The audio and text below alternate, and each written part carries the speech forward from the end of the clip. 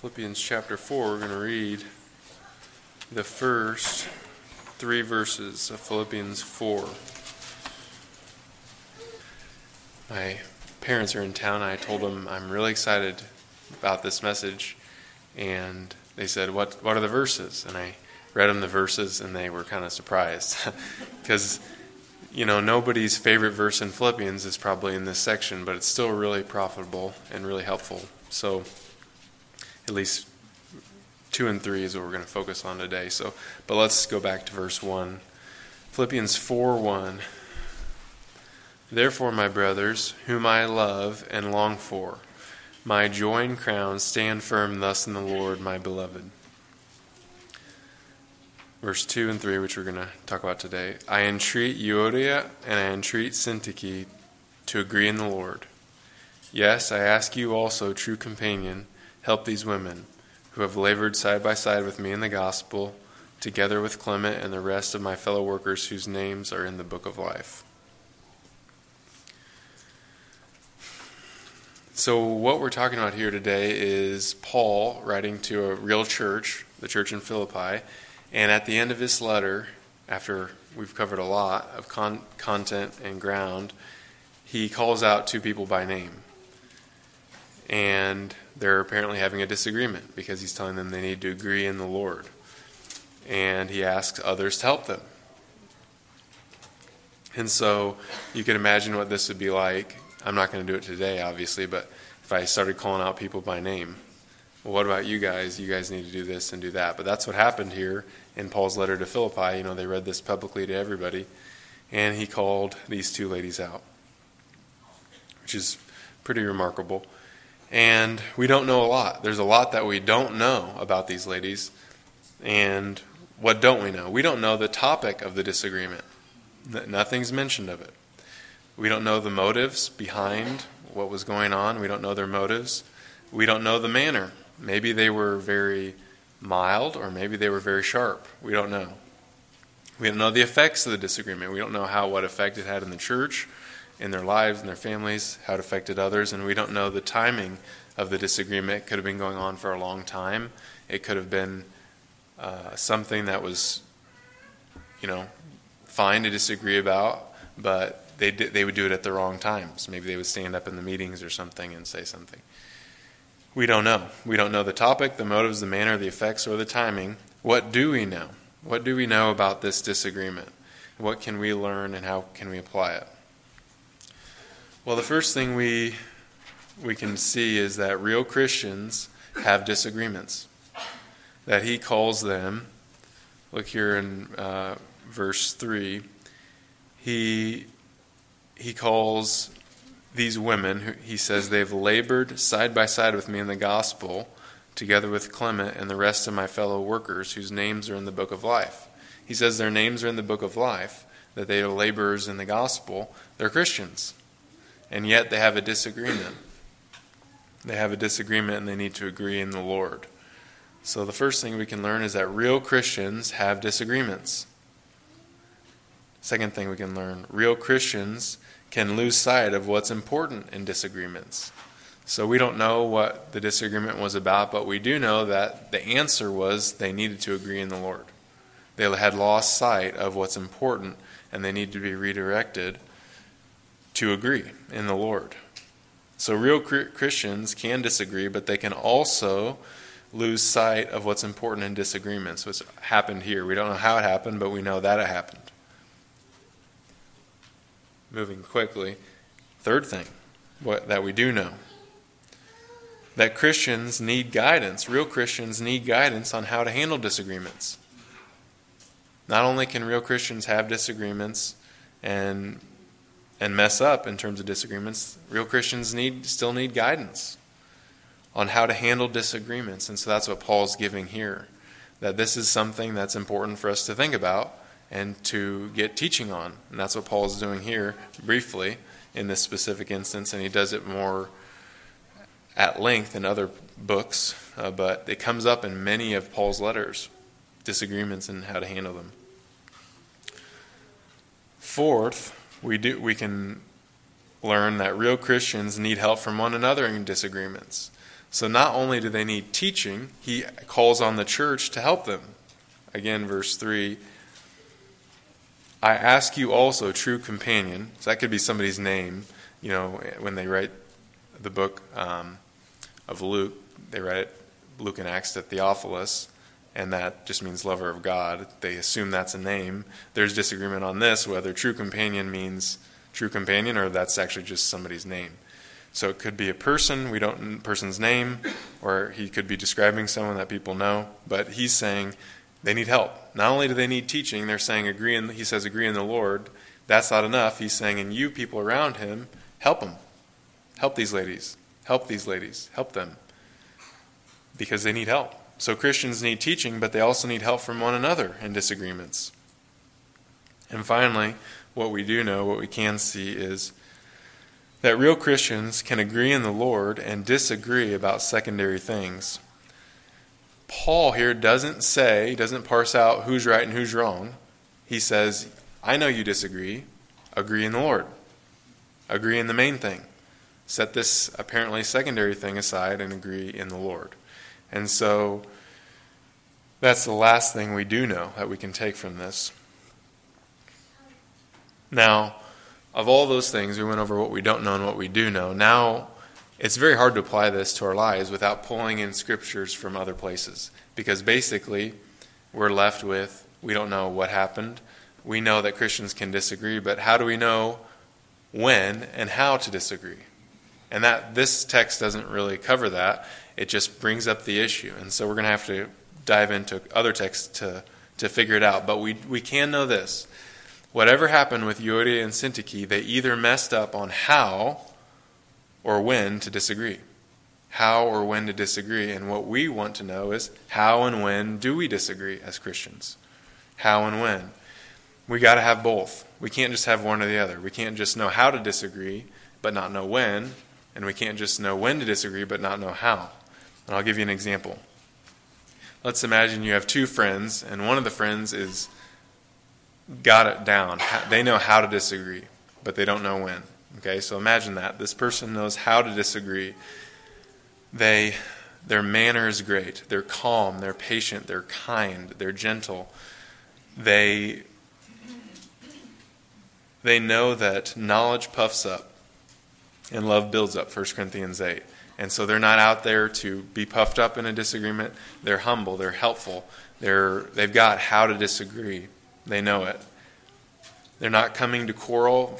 Romans 14 says when you have somebody who disagrees about food sacrificed to idols, it says don't welcome them to quarrel about opinions. So it's saying don't invite somebody over just to have a disagreement, a quarrel about food sacrificed to idols. And so you've got a friend who knows exactly how to disagree. They're never inviting someone over to pick a fight. They're not losing their temper in the disagreement. They know how to disagree, but they don't know when. They don't step in when it's time. They're patient and gentle and kind, but then when it's time to step in, they don't know when it is, and so they hesitate. And when it's really important for them to step in, they don't. They don't know what's important to disagree on. They don't know when to disagree. They know exactly how, but they miss the when. We don't want that. That's not what we want as Christians. We don't want to have the right manner, and then when the big thing comes or something where we need to step in, we don't have the when. We don't know when that is. It could be just the reverse. Maybe imagine you have another friend. You have your friend that knows the how but doesn't know the when, and then maybe you have another friend that's just the opposite. They know exactly when to step in. This is what's important, this is what's not. Then this is when I should overlook something, it's not a big deal, and this is when it's important enough to stand up, and they have no idea on the how. They know exactly when I'm going to step in here because this is important, this is what the verse says, this is that, and I'm going to overlook this because this is not important, I'm not going to get in an argument about this. But when they do step in, they know exactly when, but when they do, they have no idea how. And they get upset, and they get angry, and they get sarcastic, and they get mean. That's not good enough either. We don't want to be like that. We've got to know when and how to disagree. Both. Both. When and how. Titus 3, an example of not knowing when. Titus 3 calls Paul says to avoid foolish controversy, and he gives a few things, genealogies, quarrels about the law. And so he's saying there's some things that aren't worth disagreeing about.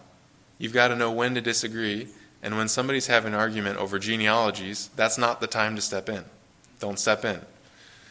So there's a how and the when, and we don't know what Euodia and Syntyche messed up on, but we know it was either the how or the when. And it could have been, there's a lot of different options here, we just don't know. But we can try and learn something, and the thing that is helpful, and I'm glad these verses are here, it makes us dig, because we can't apply this verse to every situation, right?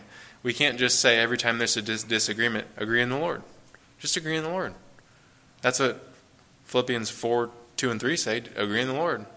You can't apply that to every situation. We know there's times not to agree in the Lord. For example, 1 John says if somebody says Jesus didn't come into the flesh, it doesn't say agree in the Lord. It says that person's not a brother. That person's actually against Christ. And so there's situations where you don't agree in the Lord. There's situations where you do agree in the Lord. And we need wisdom on how and when to disagree. And so we're going to kind of dig into, pull in some scriptures from outside Paul's letters, but also from Paul's letters, because he talks about this a lot, and we're just going to try and piece together some of these pieces. How to and when do we disagree? So I've got a PowerPoint here. And so let's just start with, let's see, is this? I may have turned it off, Andrew. On the side, there's a little switch. Perfect. Okay, so this one thing that comes up often, and we're going to look at the verses specifically in a second. There's a word that comes up, quarrel. And Paul and the book of Proverbs a lot always talk about quarreling as negative. So a quarrel we could just call a disagreement that's not handled well. They don't know how or when to disagree. So here's a quarrel on this side, and here's a godly disagreement on this side. And so they both start out the same way. They both start out when you don't agree with someone. You understand things differently, and you think the other person's view is wrong. So here's this person, here's a Christian. I disagree with them, and we understand things differently, and I think they're wrong. Now we can go one of two ways. We could quarrel, which is a disagreement that doesn't please God, or we could have a godly disagreement. And there's big differences. Start out the same, and they go totally different ways. Let's start with a quarrel. These are all from verses. I took this from verses. So what's a quarrel? I asked myself this question, what is a quarrel?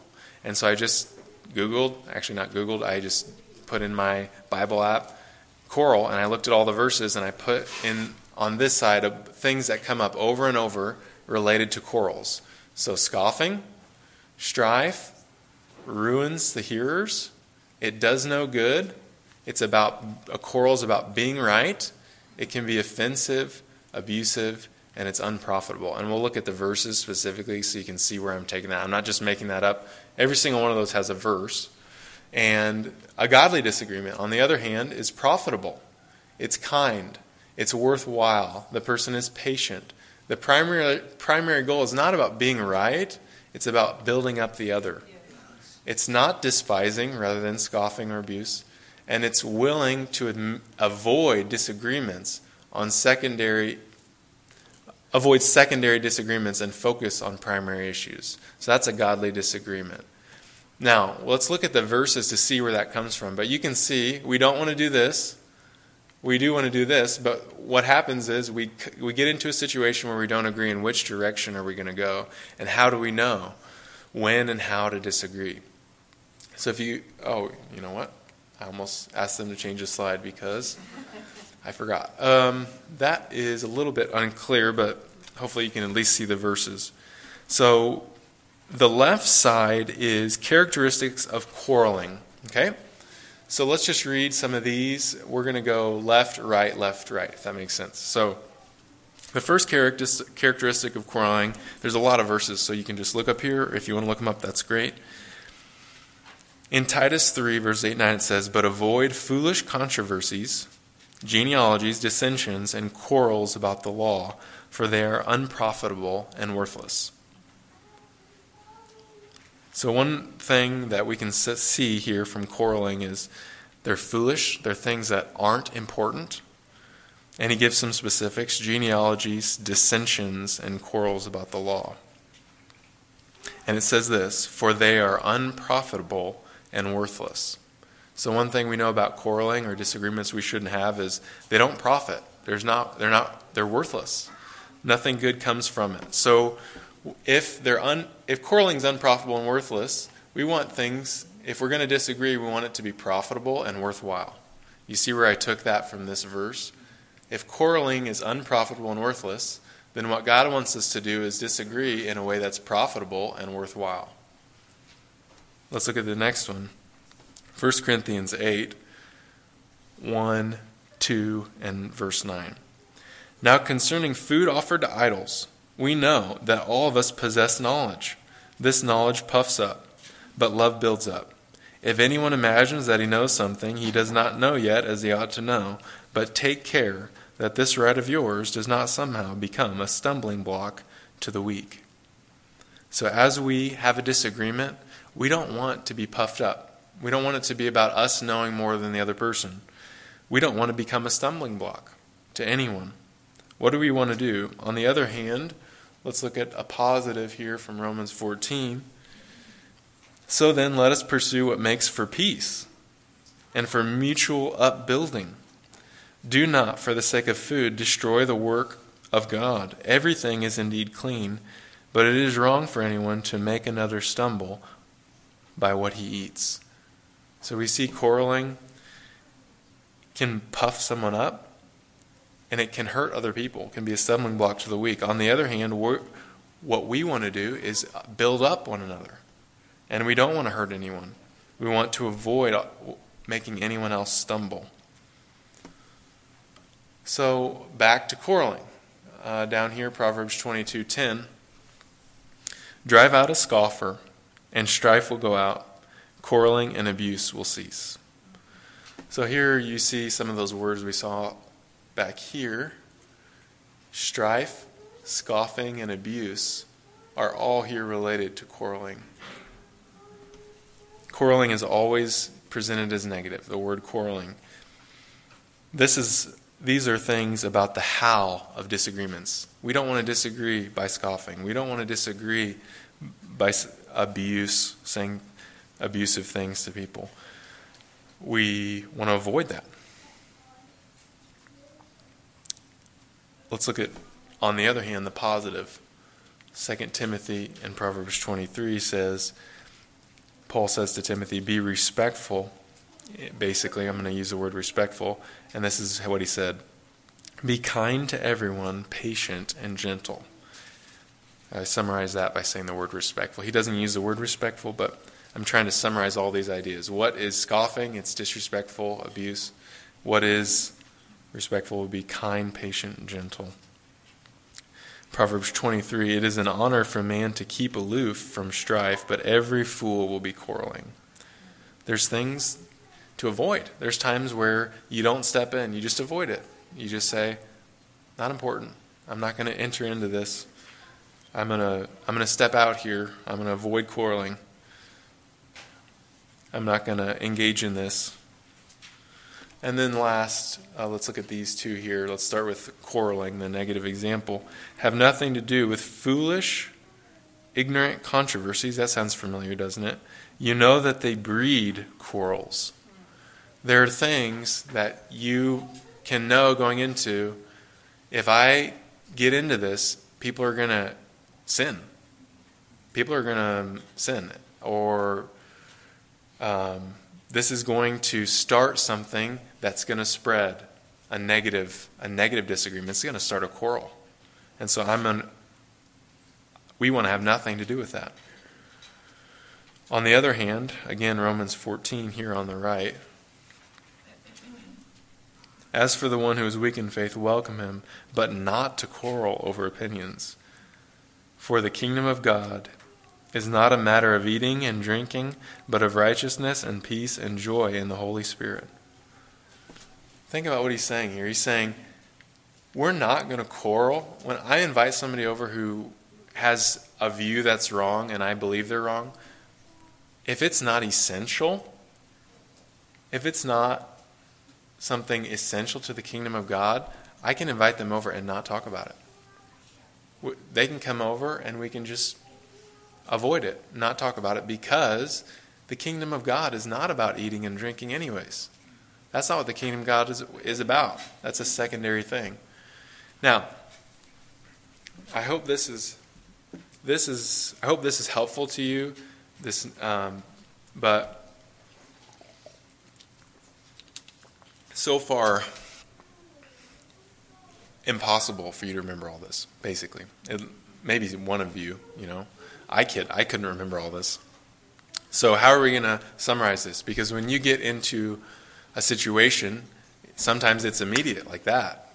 Somebody's talking to you and they say something, and you have to decide in a moment, am I going to enter in? Am I going to avoid this?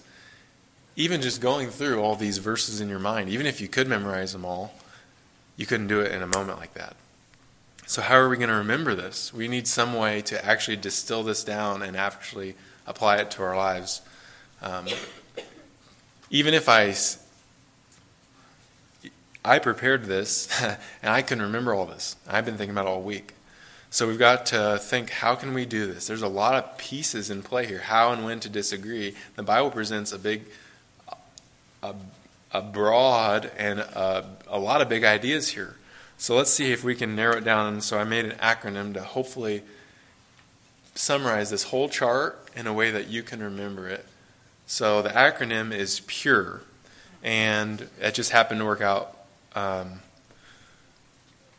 that pure would be kind of a good word, because we want to be pure in our disagreements, both in the how and the when, right? We want to be pure in our doctrine. We don't want to invite people in that believe that Jesus didn't come in the flesh and agree in the Lord there. That wouldn't be pure doctrine. On the other hand, when we do disagree, we want to be pure in our character. We don't want to disagree on all the right things and then sin when we disagree. So we want to be pure in our doctrine and in our character. So that's hopefully how you can remember the word pure.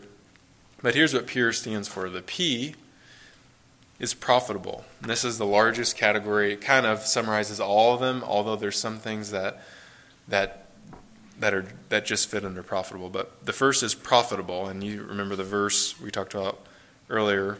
I'm taking that from Titus 3, where it says quarrels are unprofitable and worthless. So we want to ask, is this profitable?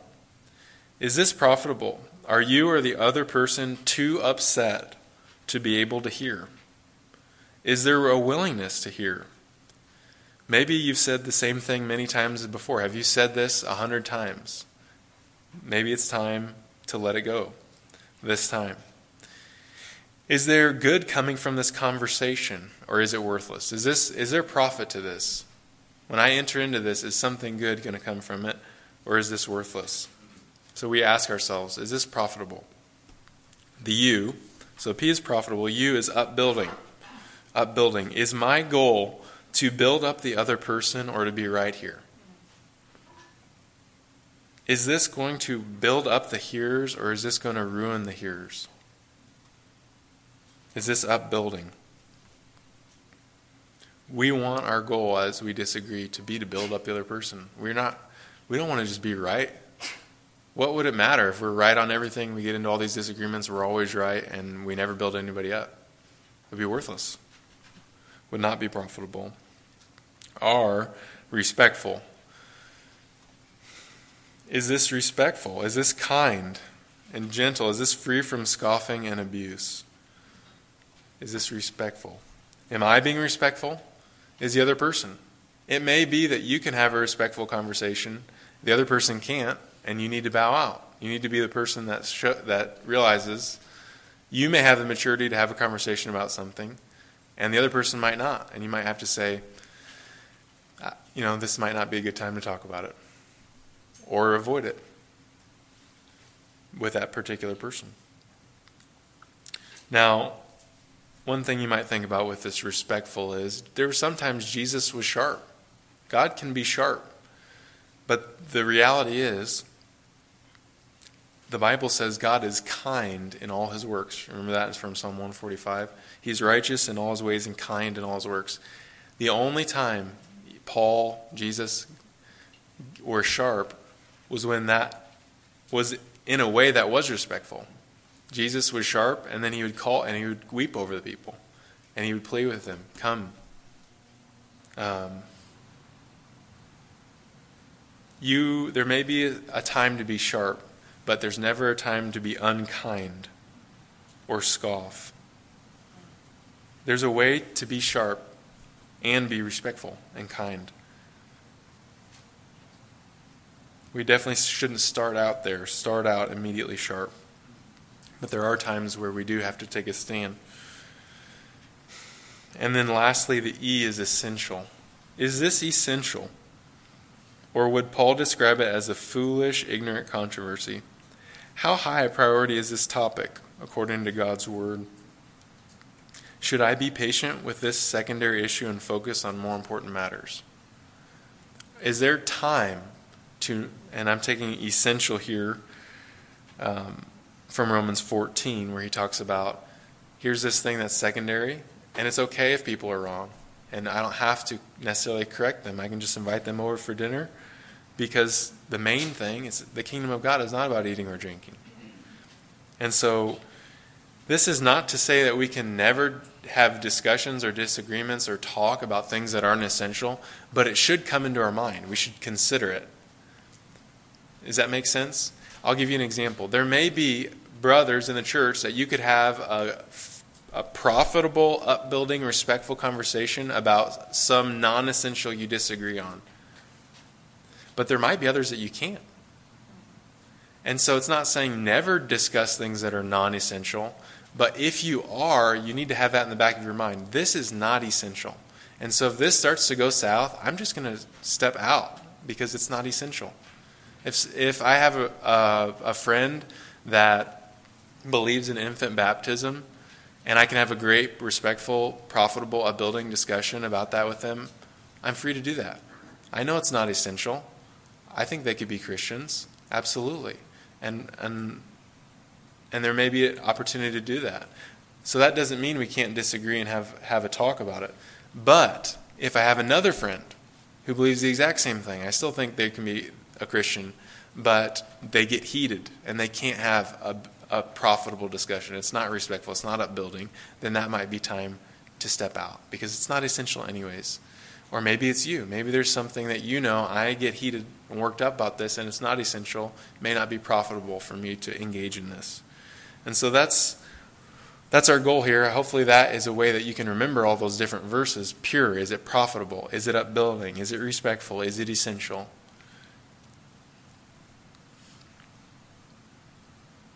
So let's think, and I'm going to use some examples here. Let's work through this. Let's give some examples and think, okay, what would I do? And some of them are from the Bible, some of them are just hypothetical. So here's one. So let's imagine a situation. There may be a situation where it's not profitable. The P is crossed out. So I'll give you an example. Here's Jesus in Matthew 21. And when he entered the temple, the chief priests and the elders and the people who came to him as he was teaching said, "By what authority are you doing these things? And who gave you this authority?" Jesus answered them, "I also ask you one question. And if you tell me the answer, I will tell you by what authority I do these things. The baptism of John, where did it come from? Heaven or from man?" And they discussed it among themselves, saying, "If we say from heaven, he will say to us, 'Why did you not believe him?' But if we say from man, we are afraid of the crowd, for they all hold John was a prophet." So they answered Jesus, "We do not know." And he said to them, "Neither will I tell you by what authority I do these things." Is Jesus' goal upbuilding? Does he want good for them? We know he does. Is this respectful? This is one of the most respectful disagreements they've had. They're not calling Jesus. They didn't say, Are we right in saying you're insane and have a demon?" Which is what they said to him in John. It's not disrespectful. They're actually being very respectful. And it's essential. It's absolutely essential to know where Jesus came from. But it's not profitable. He knows they're not going to listen. They have no desire to listen. He's told them many times. And he says, "I'm not going to tell you. You don't really want to know the answer. And if you did, I would absolutely tell you. But you don't want to know the answer. You just want to argue. And so I'm not going to answer it." And so there's times when something is so important, it's essential, You want to upbuild the person. It's not heated. You are able to be respectful, but there's no profit. That you've done it, maybe, this is Jesus' maybe 15th time. Who knows how many times. He's talked to them, and he knows they don't want to know the answer, and so he decides, even though this is of utmost importance, I'm just going to step out. I'm not going to answer this question. So you could see there's situations where things aren't profitable, and we don't enter in. Well, what if something is profitable, maybe, it's respectful and it's essential. Let's say, this is hypothetical, let's imagine you have a conversation about the gospel with a brother, and you want to clarify with this brother who's unclear on the essential pieces of the gospel. Maybe he is missing some, or maybe he has too many. There's people that believe one of the essential pieces of the gospel is baptism, which we disagree with that. That the gospel isn't Jesus came to save you from your sins, believe in him, and be baptized, and that will wash away your sins. We don't believe that. We know it's a symbol of an inward reality. But it's not essential. Someone like the thief on the cross who dies on the cross not baptized isn't lost. And so let's say you're having a conversation. It could be that, or it could some other essential piece of the gospel. Both you and him are respectful. It seems to be profitable. He seems open to truth. And it's a matter of utmost importance. It is essential. It's a matter of utmost importance. The gospel is one of the most important things that we could talk about. But one thing is lacking. You aren't trying to upbuild. You're just trying to be right. You just want to show you're right and display your knowledge of the Bible. That would be a bad disagreement. That would be a quarrel. We may have profitable, respectful. You might be outwardly respectful. It might be something essential. But in your heart, you have the wrong motive. And we need to see that.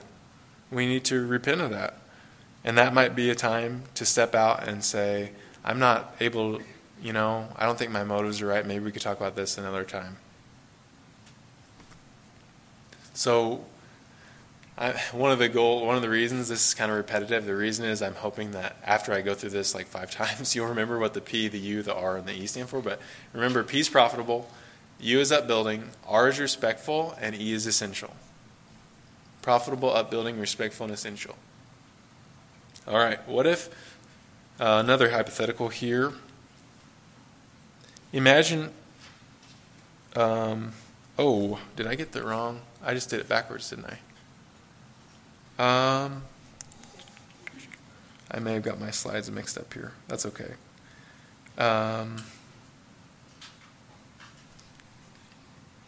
It's okay. We'll just move on and I'll figure out what I did later. Okay, so this one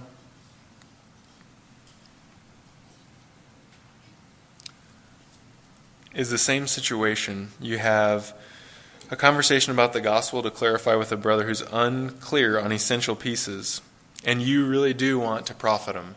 You want to, build him up this time. Instead, this time, you really do want to build him up. Your goal isn't to be right. Your goal is to build him up. But when you get in the conversation and your emotions get heated, you start being disrespectful. You start to be sarcastic and abusive.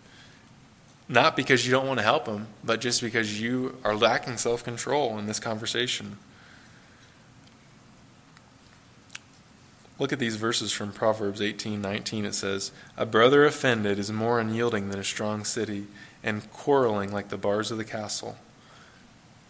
If you offend somebody, if you are having this talk and you really want to build them up, one way to do no good is to start offending them, start being sarcastic towards them. Because Proverbs says, a brother offended is more unyielding than a strong castle. More unyielding than a strong city, and quarreling like the bars of a castle. So if you're having this conversation with a brother, you really want to do him good, and the way that you kind of are trying to show him that his point's wrong is you make some sarcastic comment to show that his point is stupid, walls are going up. You're not going to help that brother. You're not going to be able to help that brother. That's becoming a quarrel. So we've got to be profitable. It's got to be profitable, upbuilding, and respectful. We don't want to miss. We don't want 2 out of the 3 do we? We don't want to have profitable, upbuilding, and essential conversations where we're not respectful, where we're sarcastic and abusive. That's wrong. We're not going to be able to do good. We're not really going to be able to build up people if that's our goal, if we're not kind and patient and gentle. Like 2 Timothy, that's a typo. 2 Timothy, I don't know where that reference is because there's not 23 chapters in 2 Timothy. So, all right.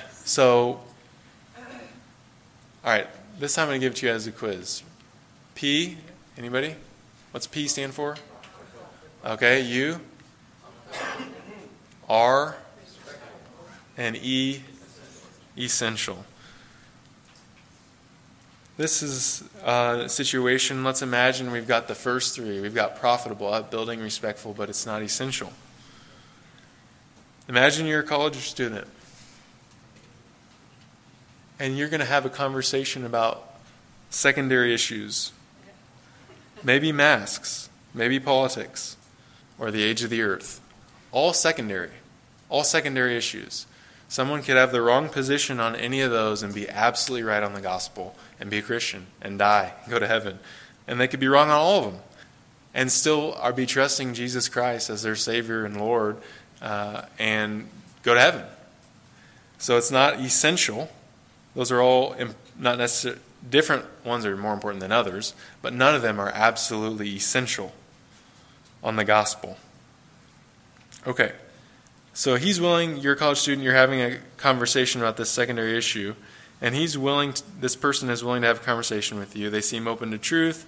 You're trying to build them up. You're not trying to tear them down. You genuinely desire their good. You're both respectful and kind. Everything goes as good as possible. And he changes his mind on the secondary issue and thanks you afterwards, but he never hears the gospel.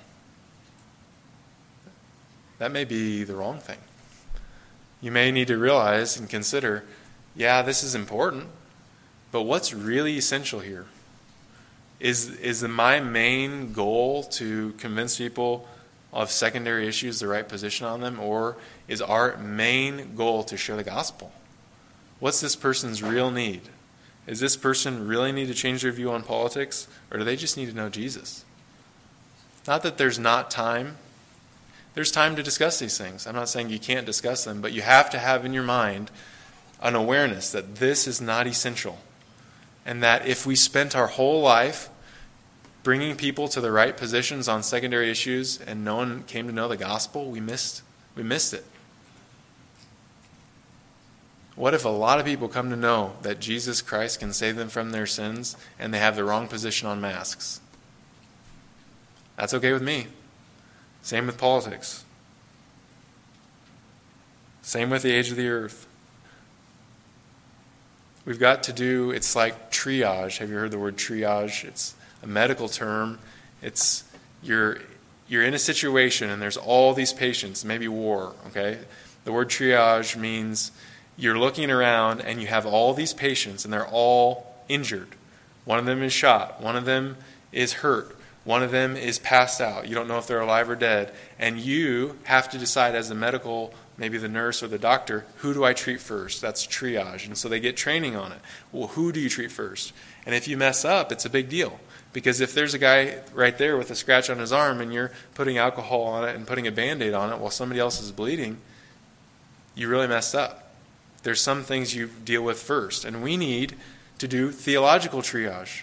When we meet somebody who's, maybe you meet somebody in Kirksville who's, you don't know where they're at. You've got to do some theological triage. What's the most important thing here spiritually to deal with? Is the number one thing to me to ask them who you're going to vote for? No, that's not the number one thing. I need to know what's important and have that in the back of my mind, because there are people, and we can be like this, who spend their whole lives fighting tooth and nail for things that are secondary. And that if in the end every argument they had turned out to be successful, they would miss the important things. And we don't want to be like that. We've got to have this in our mind. Look at this verse here, 1 Corinthians 15, 3 and 4. I delivered to you as of first importance what I also received, that Christ died for our sins in accordance with the Scriptures, that he was buried, and that he was raised on the third day in accordance with the Scriptures. This is of first importance, the gospel. Jesus' death and resurrection is of first importance. We can have secondary conversations, but we have to have in the back of our mind knowing this is secondary. We can't slip into thinking this is number one. Because there's time to redirect it. There's time to avoid it and to talk about the important things. And certainly, if something's not essential, then when these other things start going, it's a good time to step out. If it starts not being upbuilding, if it starts to not be respectful, and it's not profitable, if you know it's not essential, that's a good reason to bow out of this conversation. So how do we apply this? So we've gone over this. One way is, I hope that can remember this, and actually, we're actually going to do a topical series after this, because it's not so easy to answer this question. How essential is this? It's not actually that easy. There are some things on one side that we know this isn't essential, and there are things on the other side we know this is really essential. But there's a lot of space in the middle where we have to dig and think. And so after Philippians, Lord willing, we're going to do a series on essentials. What's important? How do we know what's essential? And let's have it in our minds. It takes a lot of work to work these things out. And to do that, practice that theological triage. What's most important here? What's first? What's second? What's third? And so we're going to do that after Philippians. It's kind of a topical series. So there's going to be some more training in one way on that. But how do we apply it? Well, number one, the first thing I said at the very beginning was that real Christians have disagreements. Real Christians have disagreements. So number one, how and when will you disagree? You're going to have a disagreement. You are going to have a disagreement with another Christian or with non-Christians. How and when will you disagree?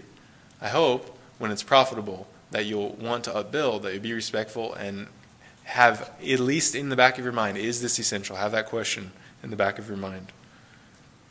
So you are going to have a disagreement. How and when will you?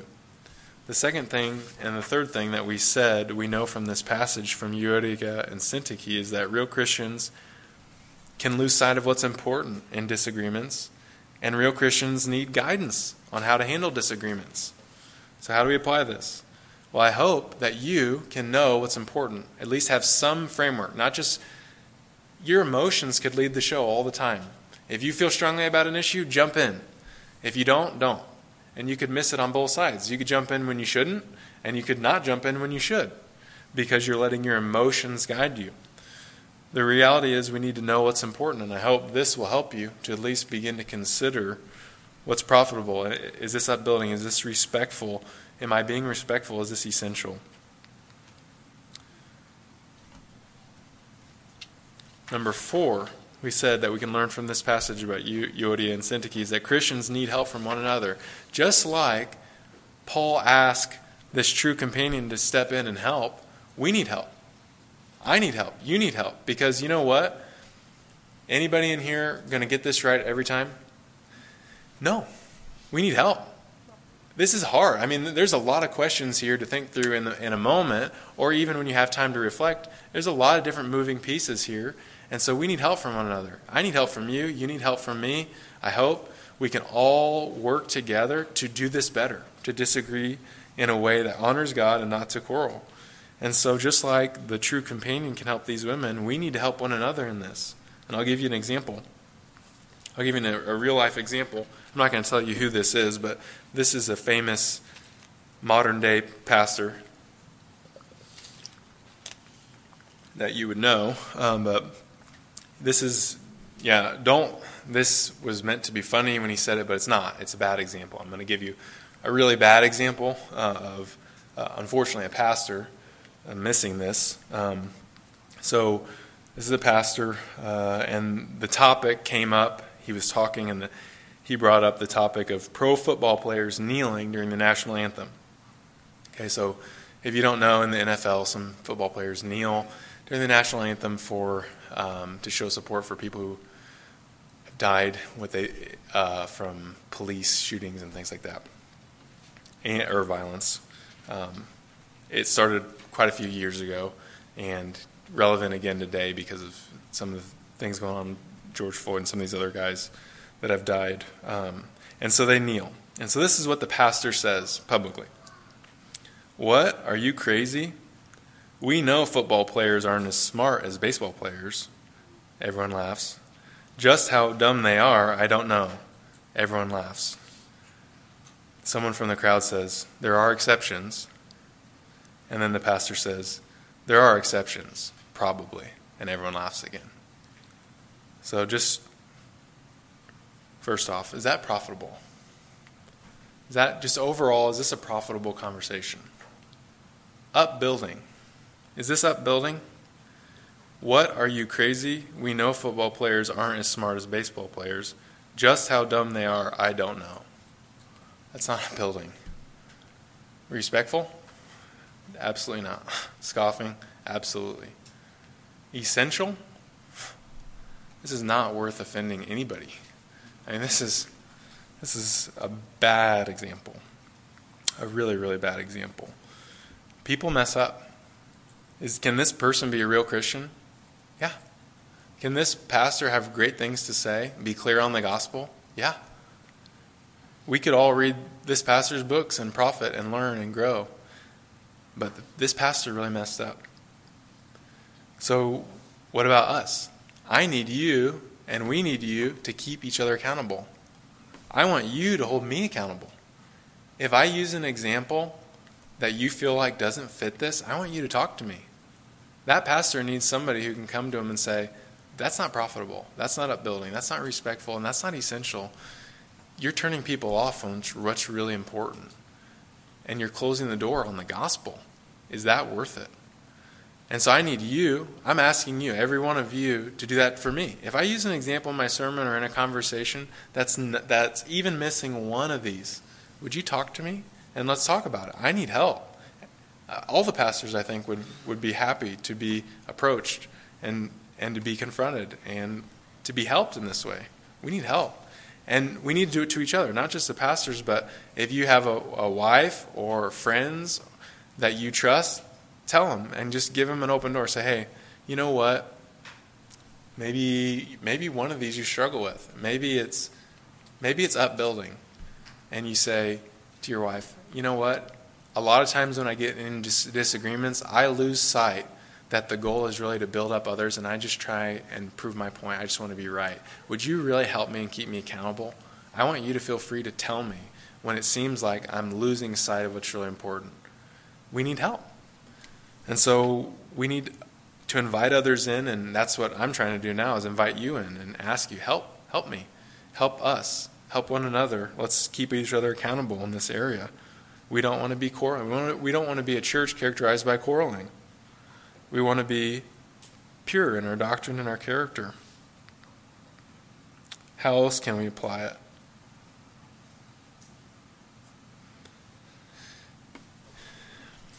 The last thing we said that we can learn from this passage about Euodia and Syntyche is that real Christians can agree in the Lord and disagree about secondary things.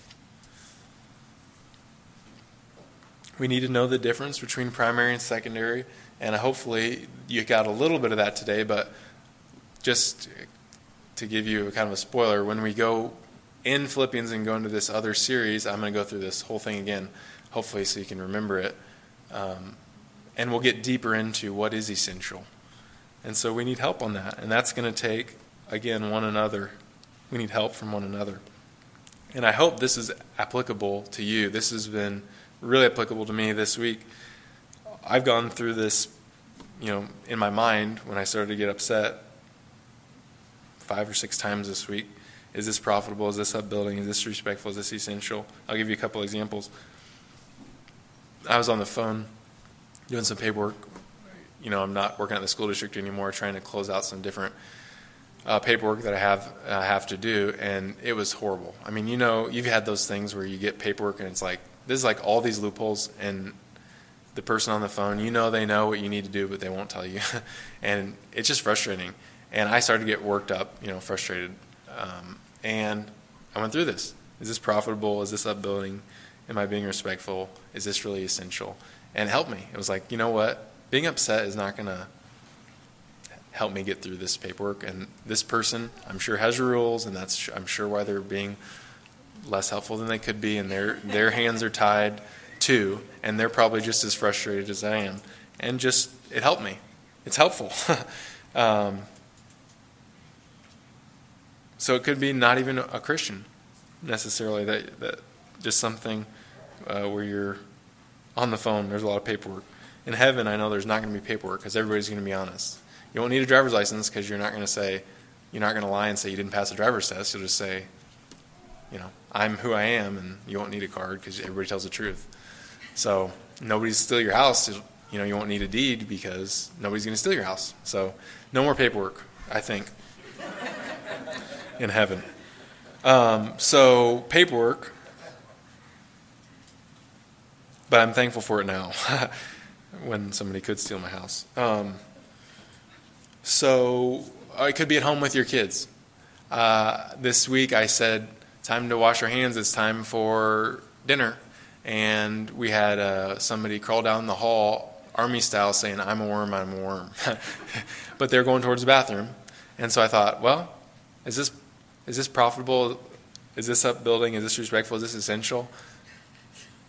They can army crawl to wash their hands. I don't care. I mean, they're going to the right direction, and I could say get up and walk to the bathroom, or I could just forget it and just say, yeah, that's fine. It doesn't matter, and not have an argument. And that was what I did. Of course, my child's not 16, so it might be different if that was the case. But so that's some discernment there. Okay. How else? Could be in church. I mean, we have discussions. Elders had a discussion this week. What about that? We had to make a decision on something. What about this? What about this? And we had different opinions. And I hope it was profitable at building respectful and keeping in mind what's essential. As far as I know, no one got heated. But it's something to keep in mind. It happens repeatedly. Now I'm going to do something a little bit, maybe ruffle some feathers or whatever, because meddle maybe a little bit in your life, make you a little uncomfortable. Because I don't see a lot of heated arguments here at Lake Road necessarily. What about Facebook? If you went back and you looked at your Facebook posts and you asked, is this profitable? Is this upbuilding? Is this respectful? Is this something I would post if I kept in mind what's essential, what's most important? What would it be like then? Are there things that you're posting that are not upbuilding or not respectful, not kind, that are sarcastic or mean? This is a big deal. I actually had a pastor friend that I was talking to, and he was saying Facebook's a big problem among professing Christians. And how do I deal with it? I don't have a Facebook personally, so I don't, I'm just jumping into the cultural melee or whatever, but Christians don't have a great testimony on Facebook. I even heard today, this week I was driving, and the Christian radio announcer said they posted something on the Christian radio station, so who's going to be commenting on that? Hopefully Christians. And they said they were surprised that there was not one negative comment. That's surprising to me. And they were joking about it. So here's Christian radio. They're expecting it. Every time I post on Facebook, somebody's going to say something mean. That's sad. That's really sad. We don't want to be like that. How is that, what kind of testimony in terms of this? Is it pure upbuilding, respectful, and essential? What testimony do we have towards the non-Christians in terms of Facebook or, whatever the new thing is that kids are using now? Instagram or whatever. Something really to think about. It's really important. And so let's just pray that we can grow in this. I hope this is helpful. We're going to cover this again, and it's been helpful to me this week. So hopefully you can remember it and use it. Let's pray together. Lord, we do just want to honor you in all our actions, motives, attitudes, and everything. We want to honor you with how we talk, type, text, disagree with both Christians and non-Christians. You are a good God, and we want to remember what's essential and lead people to point people towards you and not turn people away from you. Would you help us in this? Would you help us with our kids? Would you help us with our wives and husbands? And we just need help in everyday life. Would you make our lives characterized by godly disagreements? And we just hand that to you. We love you. We're thankful for you, God. Thankful for how gracious you are to us. And thank you for your Spirit that is with us to help us. I ask this in your name. Amen.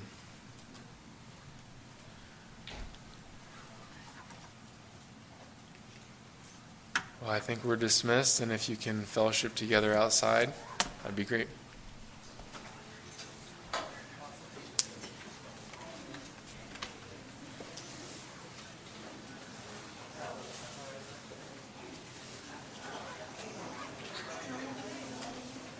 Right.